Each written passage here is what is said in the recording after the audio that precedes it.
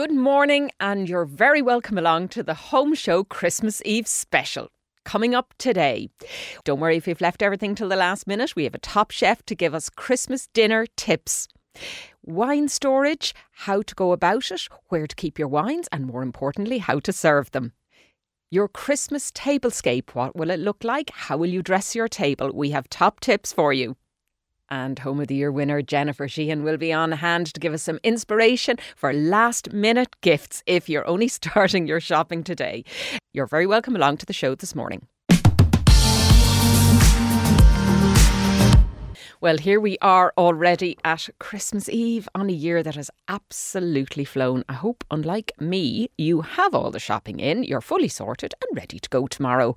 But if instead you find yourself scrambling at the last minute without a clue, then do not worry. There's still, hours to go. And if you stick with us here on the Home Show, we'll be solving all of your last minute worries, from food to wine to gifts. We're going to have a bit of crack agus ceol along the way because of the day that's in it. And by the time 9 o'clock rolls around, you're going to feel a lot less stressed, I promise you. So pour another coffee, switch on the Christmas lights, and if you can pop in your ear pods, all the better. You're very welcome along to the Christmas Eve Home Show.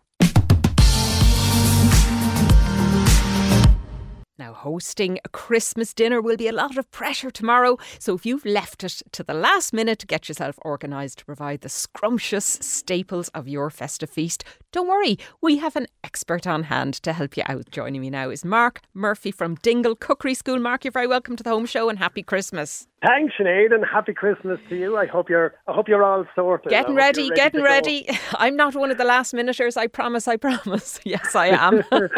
It must be a very busy time to be a chef. Yeah, definitely. And it is. And for what I do, I don't work in a kitchen anymore. I'm in the cookery school. So for me, I've got the best of both worlds. I don't work around Christmas when we are, compared to a lot of chefs that they're really up to their eyeballs at Christmas, and then they have to go home themselves and cook the Christmas dinner at home. But I'm lucky. I get to have it the other way. You get your bit of a rest and watch other people. Now, I'm sure lots of people are still asking you, how do I do this? And would you just do this for me?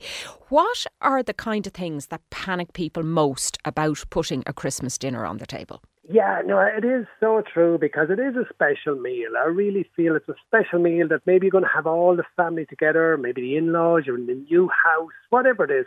There's loads of little things I'd always recommend to people, regardless if it's the first time ever cooking the Christmas dinner or if you're doing it for years. And simple things like I would always say, and even today, like Christmas Eve, just sit down and write a little list. Just spend 10, 20 minutes writing a list, what you're going to do tomorrow, what can be done today, what's going to be serving, how many portions do I need. Little things like that really help. And then just sort of give a rough idea of what time you're going to serve the dinner at and be flexible around that. That's the key. I think sometimes people put a time on it, and what you find is things are not ready and everyone is starting to get stressed and you're getting stressed as the cook and so on. So I would say write a plan is the most important thing. 10 minutes, sit down, have a coffee, and it'll make such a difference for you. Yeah, because I think that idea of trying to coordinate everything so that it comes together at the time you need is the hardest bit, because, for a lot of people, they'll be cooking a turkey traditionally and it's huge. I mean, it's going to fill a domestic oven. So you're kind of worried about, well, what about the potatoes and the veg and the pudding, and where does everything go? So talk to me a little bit about the turkey first, because I know there's a reason, I'll be honest, that we don't eat it the rest of the year.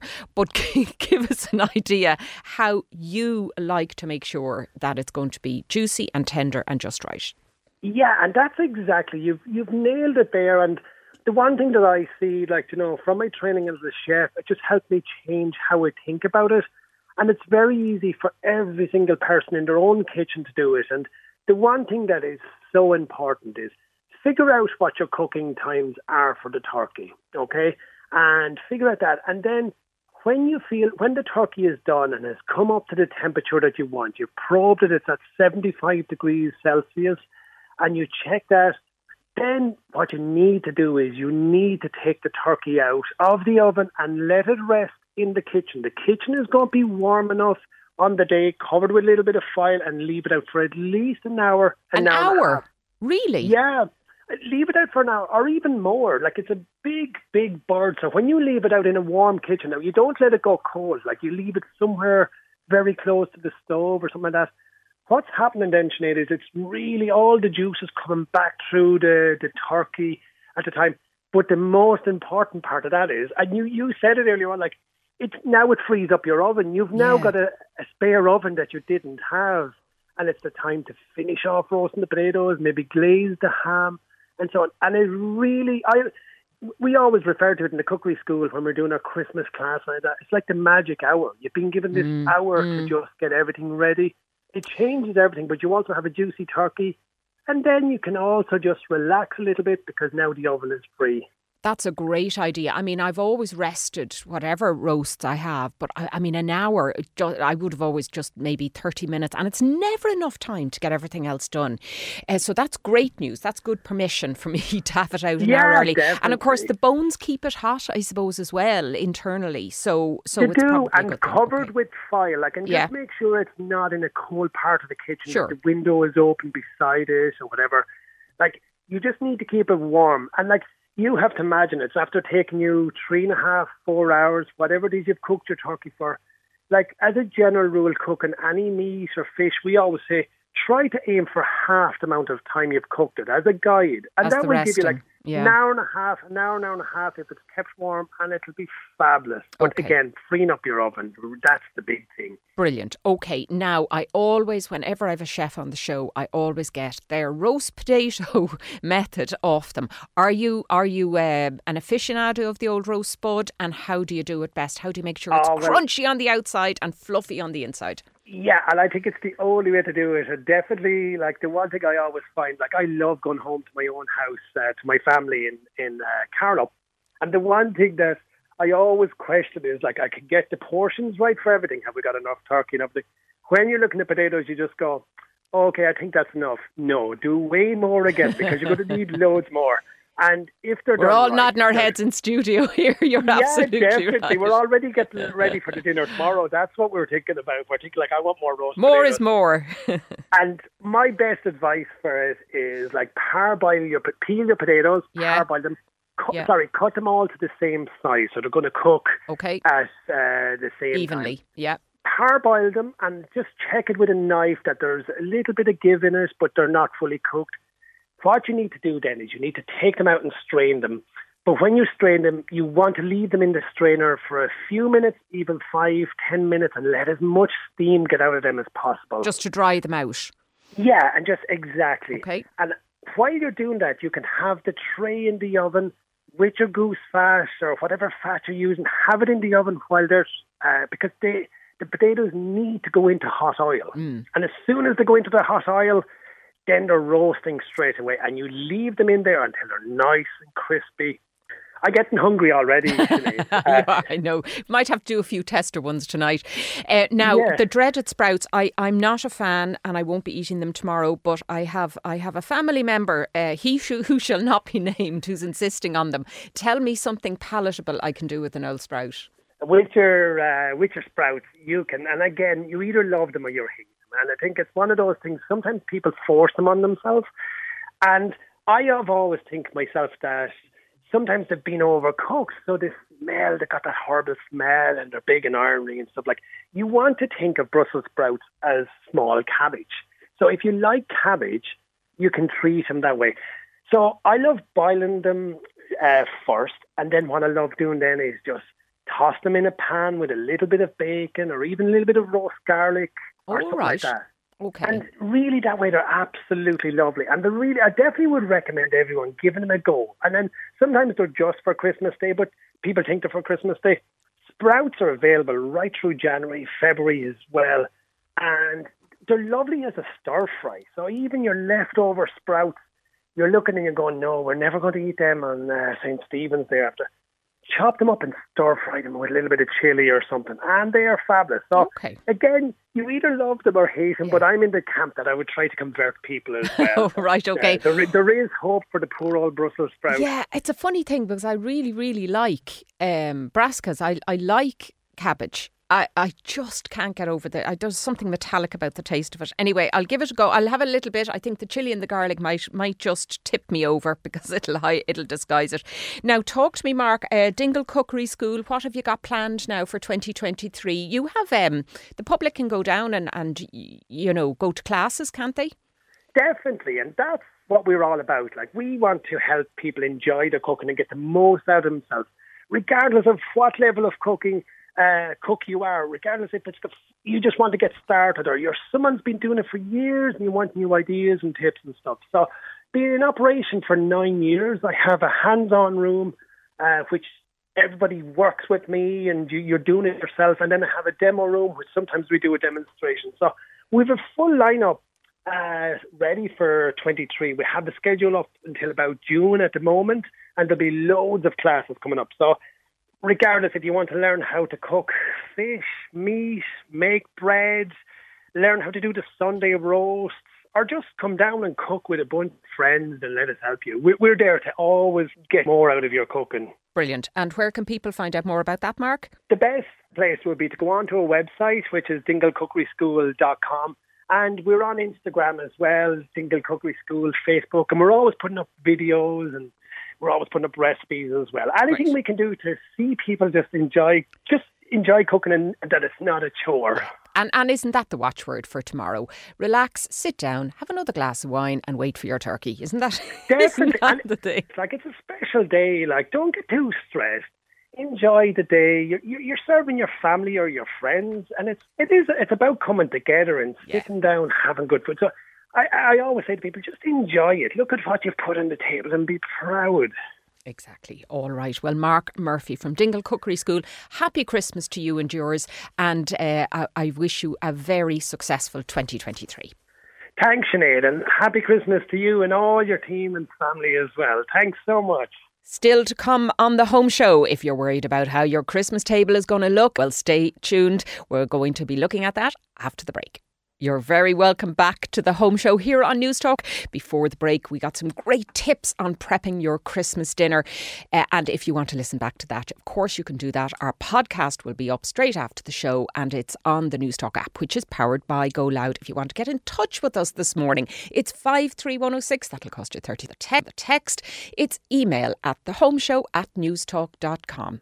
Now, many of us will be popping the cork on some nice wine over the festive period, but how best should we store alcohol to make sure it retains the flavour and stays in the best condition? Well, Eamon Fitzgerald of Wine Spark is here in studio to explain all. You're very welcome to the Home Show studio, Eamon. Thanks for having me on, Sinead. Now, we'd probably buy more wine, but more importantly, better wines at Christmas than maybe we'd buy the rest of the year. What kind of wines do Irish people like? What's popular? I mean, there's no doubt wine consumption has absolutely taken off over the decades. There was a time when a bottle of wine, the old Blue Nun or the Matches Rosé would be in the back of the cupboard. But we really have taken to it. So tell me what the Irish palate likes to drink. Yeah, I think that's definitely true. The palate has developed over the past few decades, and particularly since COVID as well. It's kind of kicked on since people were staying at home a lot and maybe spending a little bit more and exploring new wines. We've nothing else to do, is that what you're that's telling exactly me? it. Yeah. Good way to spend the time. Right, that's good and bad, I suppose. But yeah, we're seeing Spanish wines surging, for example. So Really? Riojas, Albariños, those sort of wines are proving really popular. And it's no surprise, I think 50% of the population visits Spain every year. So it's no surprise you want to maybe recreate that experience when you get back home. They're doing their taste tests while they're on their summer holidays. Yeah. And then saying, oh, that's really lovely. I'll have a go at that when I get home. Of course, they'll be paying much more for it when they get back. Unfortunately. Absolutely. So Albariños, Riojas, and of course, with the Spanish wines then, we're looking towards the New World, towards Argentinian wines, because I'm partial to an old Malbec myself. Is that also popular? They can be quite hefty on the alcohol side, can't they? Yeah, Malbecs tend to be very easy drinking, quite powerful as well, but Yeah. kind of please a lot of people. That's not a they deal do breaker. well. That's it, exactly. And then the other two styles we're seeing are Pinot Noir and Chardonnay are absolutely flying for us. Chardonnay, right? So maybe Okay. the re-emergence of Chardonnay, the revival. Yeah. And at WineSpark, it's more popular than Sauvignon Blanc, which really surprised me when I looked at our Really? numbers. Yeah. Okay. And I suppose, do people just like that oaky flavour from it, and there's more depth to it? Do they feel, or? Yeah, I mean, Chardonnay makes probably the greatest white wines in the world. So yeah, it comes in a lot of range of styles and flavors. And again, I think since people have kind of just rediscovered wines, spending a bit more on them, maybe they're exploring new and different ones. And do you think that we've become a little bit of a wine snob in Ireland? Do you know? I mean, look, it is expensive. It is a treat. And maybe people feel, I want to get to know a little bit more about what I'm drinking and maybe have a little less of it, but better quality. Yeah, I mean, Irish people are very well travelled, cultured, love great food, and going along with that comes great wine. So it's probably no surprise to see that we've got such a well-developed wine market here. Okay, so let's talk about Christmas Day then, because there's always the dilemma about you're serving turkey. It's a dry white meat. We talked about it before in the show. For most households, they'll be having that tomorrow, and there's that thing about the red versus the white. Now, I solve it. A top tip, folks: open both. Don't worry about it. But what do you say? Well, you're the expert. Yeah, listen, with food and wine matching, there are a few kind of hard and fast rules, but the general recommendation is just drink what you like with the food that you like. So I'm very relieved to hear that. That's exactly. There are a few kind of rules, like don't match like light white fish with a big bold red, or match big food with big wines. Okay. Stuff like poultry, chicken, turkey, they kind of in the middle. So again, back to the Chardonnay and Pinot Noir, I think they work great with those sort of those sort of foods. But again, the main rule is just don't stress about it. If you like the wine, it's the big day tomorrow. Just enjoy the wine you like. Now, lots of people, of course, will take the opportunity maybe to have a glass of bubbles before they start. Is it important to be precious about the champagne, or is sparkling wine or prosecco fine? Yeah, it's definitely whatever is within your means. I like the champagne at the kind of 6-7 p.m. part of the evening, where it's the fork in the night, where you hit the sofa and fall asleep in front of movies, or you'll bring out the board games or cards and have great fun with the family. So the champagne or the prosecco, a bit of fizz at that point, really kind of livens everyone up. Oh, that's a funny thing, because I kind of prefer a glass of the fizz before everything starts, to kind of welcome whoever's coming and have it before we sit down.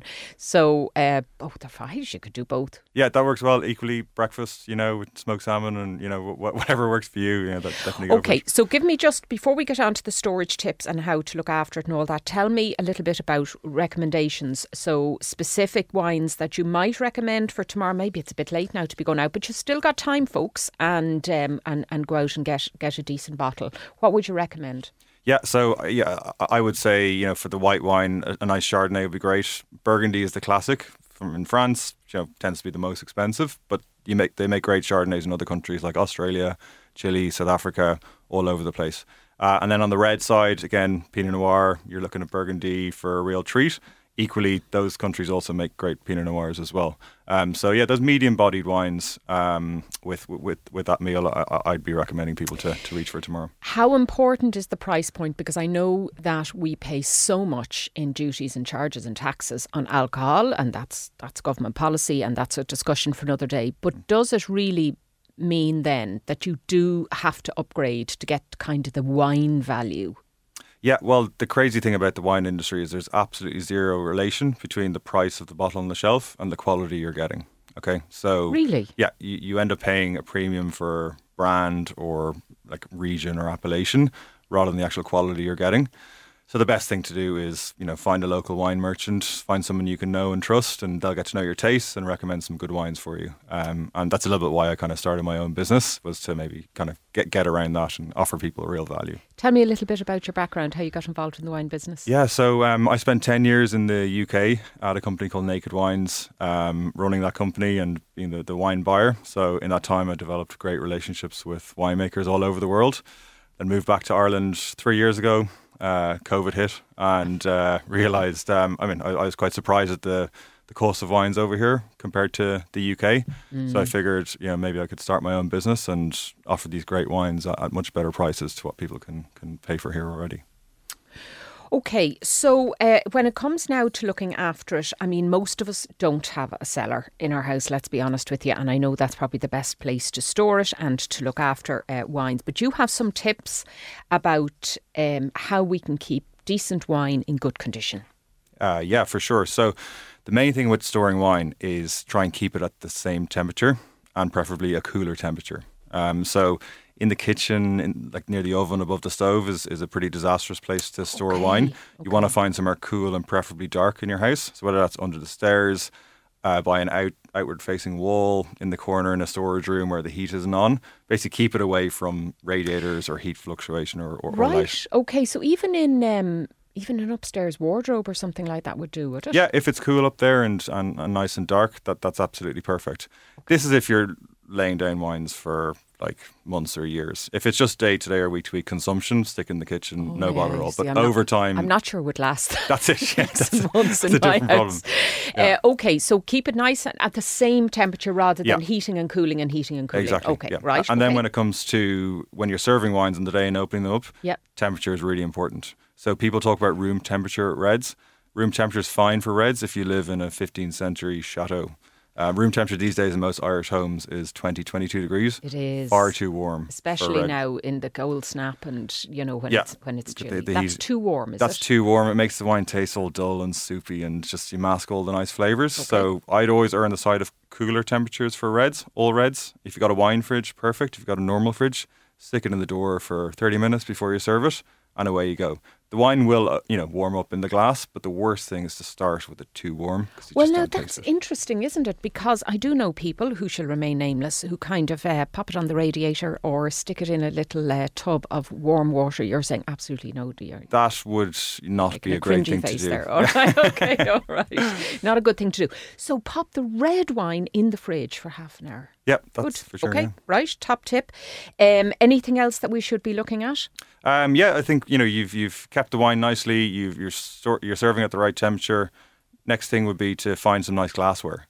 And nice wine glasses. Again, this is all, if you drink out of a mug, you go for that. That's absolutely fine. But if you're looking just to get the best out of your wine, these are the little things. This is the home show. I think we can do better than a mug on Christmas Day. I went looking for wine glasses actually not too long ago, and I was stunned to discover not only is there a red wine and a white wine glass, but there's types of red wine glasses and types of white wine glasses apart from the regular shape. So is that to do with the nose, the kind of the size of the aperture and all that?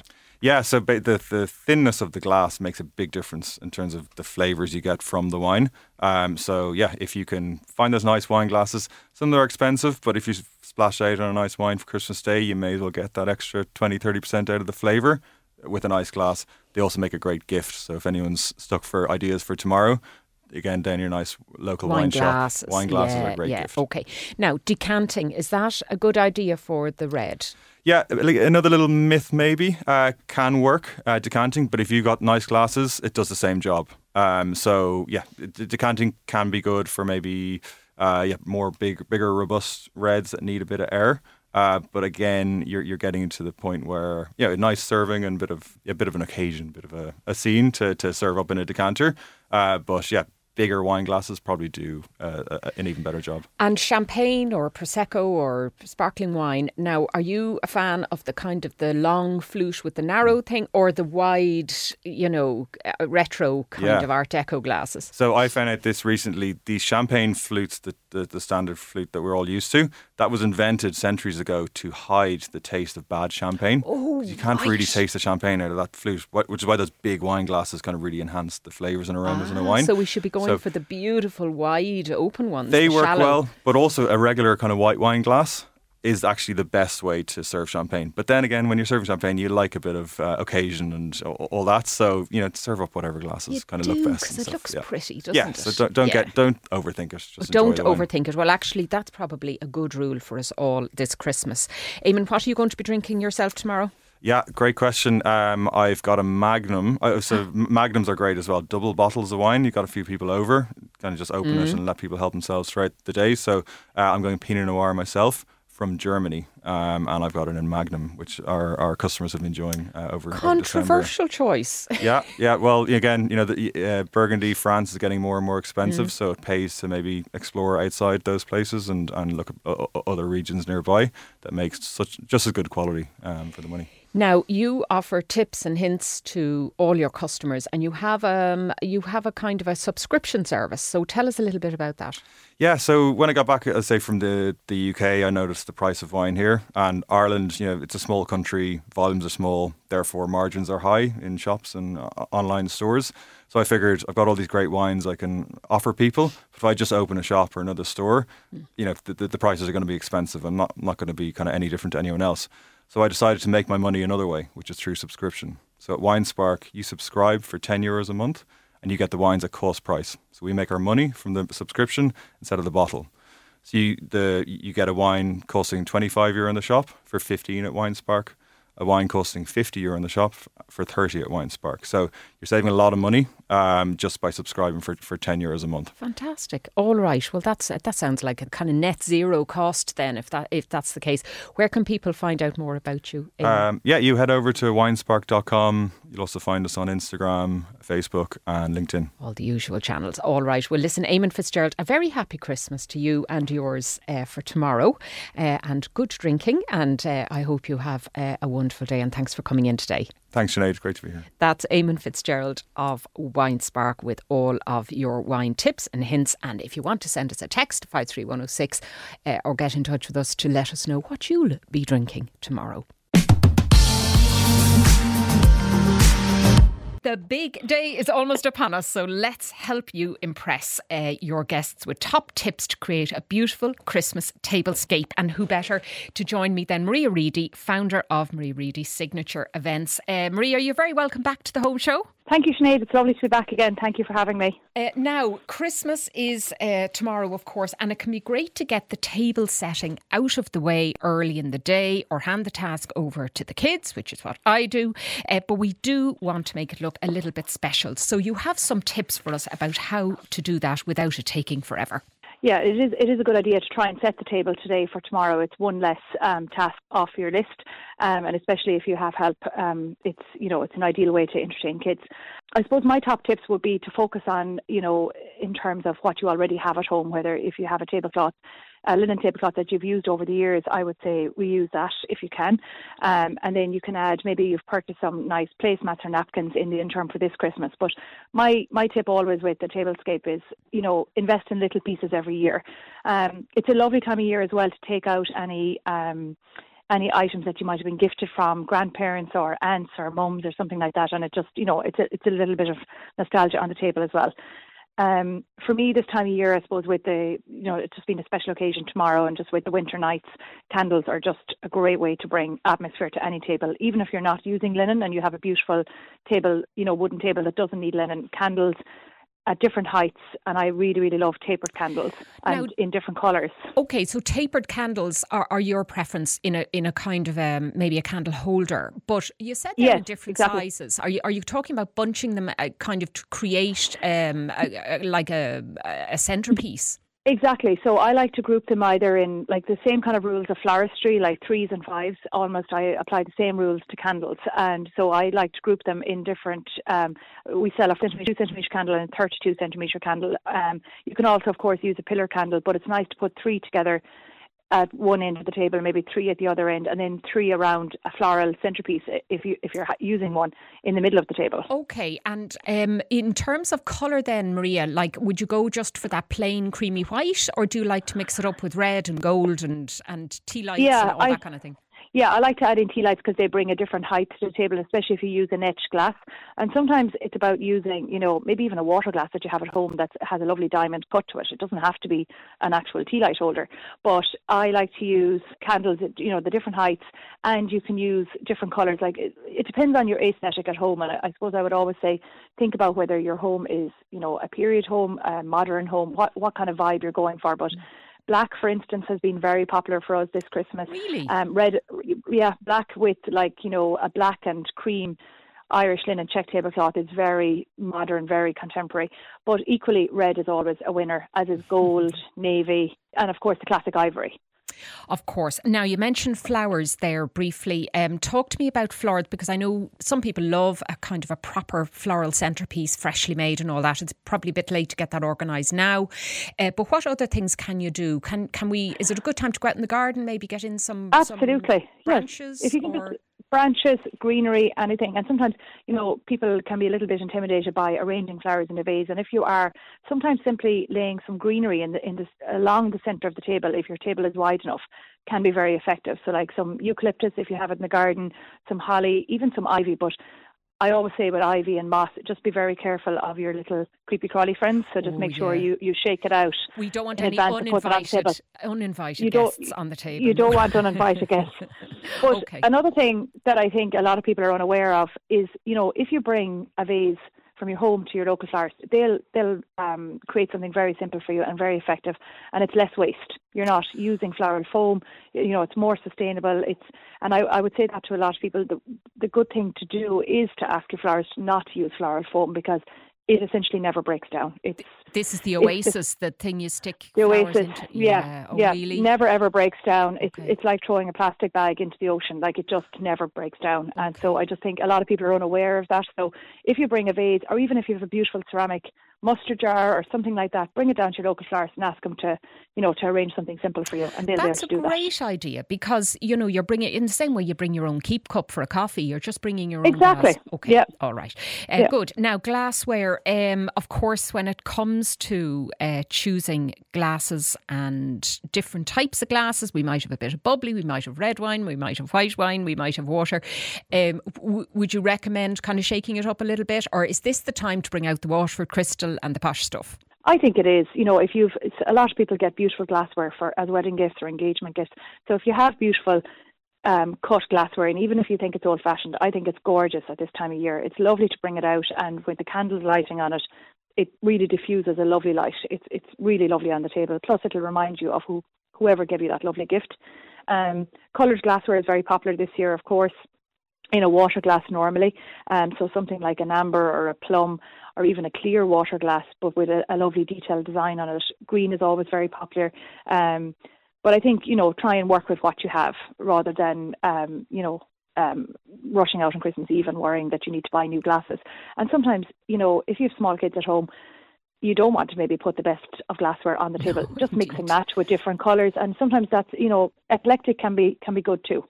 Yeah, and mix it up a little bit. And finally, there is always that fraught time when you're trying to decide who is sitting beside who and where's everybody going. Now, I'm one of those people that I kind of feel if somebody doesn't want to sit beside somebody else, they'll manufacture it so that they're at the opposite ends of the table and leave them at it. But some people do like the idea of arranging their table and maybe putting out little place cards. So what's the etiquette there? Well, it's normally, I suppose, family that you have maybe on Christmas Day. I think it's nice to put out place cards. And what I tend to do, and again, it's a bit of a sustainable thing, I put away the place cards every Christmas with my decorations, and then I have them each year. But I think it is lovely to either get the children involved and maybe decorate place cards, or lovely Irish calligraphers working in that space where you can, order them in advance. It's obviously too late today maybe to do that, but even if you watch some online tutorials, or get some leaves from the garden and get the children a gold Sharpie or something, get them to write everyone's name on it. It's a lovely touch, and it's something that'll keep them occupied for at least 5 minutes. Yeah, it was a funny thing, because it was always my job when I was a child. I think my mother now, when I look back, probably just wanted to keep us all occupied and give us a job to do. But even though there was only the family for Christmas, I had to laboriously write all the names on the little cards and pop them in. Yeah, and, it was just, I think it's lovely, and it kind of just keeps you occupied and gives them something to do. And it's a nice special thing, because you'd never normally do that. No, it's a nice special thing, and if it's a tradition you do every Christmas, it's a lovely thing to do every year. It brings back a little bit of nostalgia, and as you say, Sinead, like, it reminds you probably of your mum and when you were young, and then you're imparting that to your children as well, which is lovely. Now, because we're big fans of your signature event stuff on the home show, and we've seen a lot of your decorative stuff. I love the idea. Now, I kind of have it in my head. Whether I'll get around to it practically tomorrow is a different thing, but this idea of wrapping the napkin, maybe the cutlery, and a little bit of floral in one place setting. How could you do that quite simply? Because it does look terribly elegant. You simply just arrange your linen napkin in like a rectangular shape, place your cutlery, like just a fork and knife, down on top of it, and then tie the entire amount with just put ribbon around the back and tie to the front, and just insert a little sprig of whatever you have, like eucalyptus or a little bit of ivy or something like that. And that's it. They can all be done in advance as well. And I just think it keeps it very simple, and it does look very chic on a table. It does indeed. Now, of course, when your guests arrive, you'll want to give them a little cocktail. Are you a fan of a cocktail, Maria? I love a cocktail, especially a champagne cocktail. I think this time of year, first of all, it's very easy, and also it's just a real treat when you arrive to someone's home. And my main tip with that is just do one cocktail and have it ready in advance. Have your glasses ready, and maybe, if you have the space, have it in a separate room to where everyone's going to dine, so that they're not lingering around the table and leaving their glasses down on the table you're so beautifully set. So maybe set it up in your front room, a tray of champagne flutes, and have your ice there, and then just make up a champagne cocktail. Lovely. As people come in. Lovely. And you're not a mixologist now, so you're not taking orders. No, I'm not. Like a job Absolutely for a husband, not. in my case. Exactly. Keep them occupied as well. Exactly. All right. Okay. Well, Maria, thank you very much for bringing us those hints and tips. And I'm sure your own Christmas table will look absolutely spectacular. Or do you just throw caution to the wind and give everybody plastic fork and knife and tell them to get on with it? No, but I do tend to keep it quite simple. I suppose by the time this time of year rolls around for us, we're tired, and it's been a busy year. But no, I use actually a lot of things that like I got from my grandmother, or I got as wedding gifts, and then of course I use items that we have on our own shop. But I tend to keep it quite simple. All right. Well, listen, enjoy it, whatever you do, and have a wonderful day tomorrow. And Maria's shop is signatureeditions.ie, and you can find all that she does there. Maria Reedy, thank you so much for being on the Home Show today, and happy Christmas. Thank you, Sinead. Happy Christmas to you also.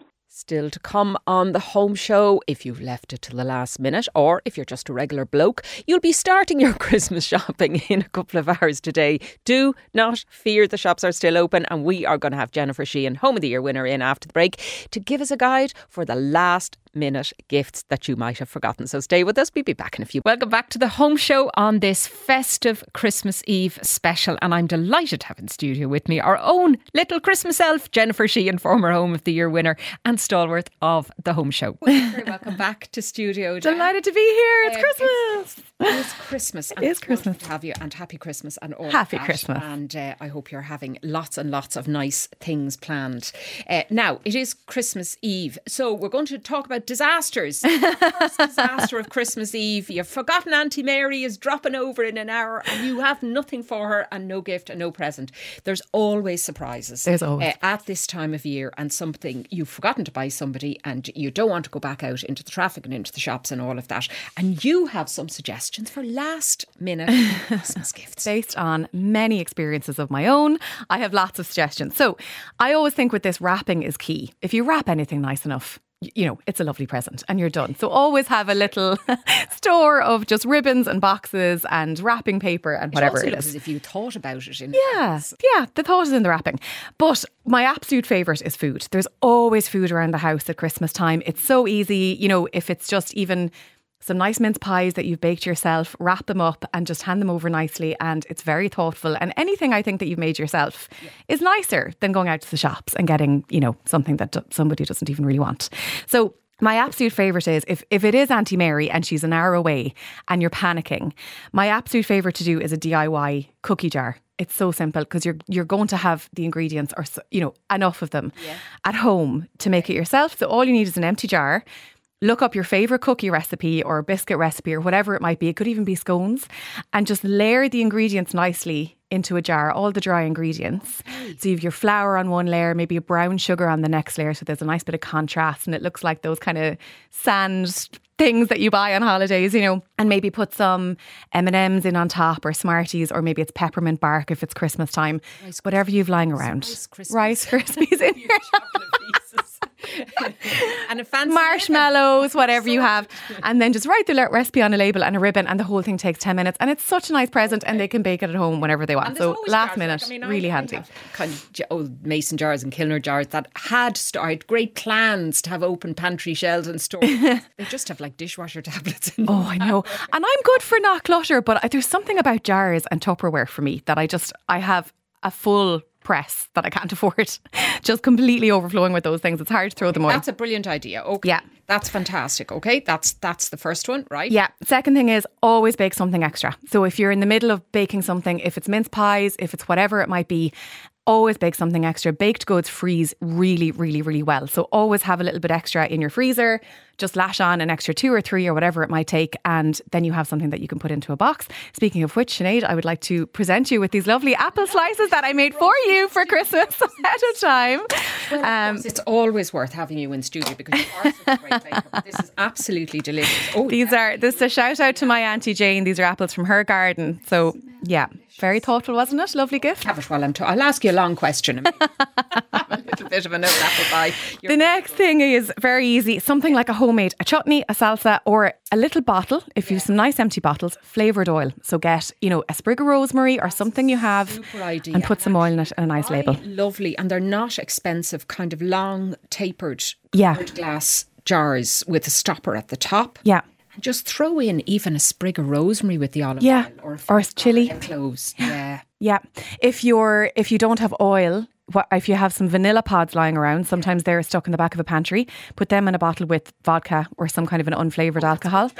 And that turns into vanilla essence if it's a baker that you're giving it to, homemade vanilla, or not essence, vanilla extract. Homemade vanilla extract. Much better. Yeah. The same goes for example, butters. So you could mix up maybe some honey butter, some garlic butter, some herb butter and put them in a lovely little jar and put a label on them and you're done. I mean, who doesn't have butter lying around? Excellent. Yeah. And of course, who doesn't have books lying around and books are great. Frames and all that kind of thing. So they're always a good idea and you can personalise it. Yeah, I think books, put a little note. If you're giving a book, put a little note in and say, I read this and I thought you'd love it, or I saw this and I read the review and because you like XYZ, I thought you'd love XYZ. And that little note really elevates it into a very thoughtful present. Something a little bit special. And ribbons and the wrap and the box and all of that kind of thing. Yeah. Okay. And booze, of course. Just give a bottle of booze. Grab a bottle of wine. Put a sticker on it. Yeah. Put a bow on it and you're done. We did have a guest many years ago who came to the house who'd clearly heard you in advance or was anticipating what you were going to say and gifted us a bottle of whiskey, which I don't drink and nobody in the house drinks. But it was very nice and there was a big bow on the front. Yeah, and that's it. I said, that's fine, I'll re-gift that. But of course, a wee dram had been taken out. No. Oh, God.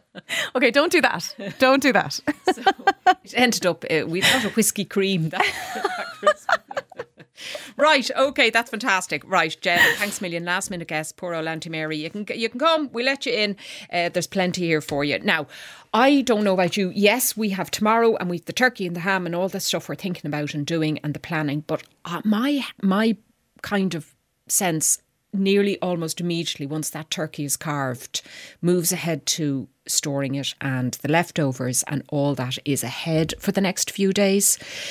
So you're probably really now good on this whole leftovers recipe thing. I love leftovers. Don't do any waste at all. I'm good at that, yeah. Tips and hints. I know we had Nevin Maguire a couple of years ago on the show and he gave me a tip which I have to say I still use all the time now, and it's when you're freezing meat, it's to slice it first and then freeze it in slices with greaseproof paper over each one. And that means when you're defrosting it, you're not defrosting the whole load. Yeah. 2 slices at a time if that's all you need, and it keeps it fresher. That's a great idea. And that works for anything. Like if you've leftover bread, I often buy bread and I don't go through it that quickly. So I freeze it and put a little slice of greaseproof in between each slice and then you can just take it out and toast it. I prefer leftovers. Yeah. So I'm looking forward to my dinner tomorrow and I can't wait, and I like the turkey and the ham and the trimmings and it's brilliant.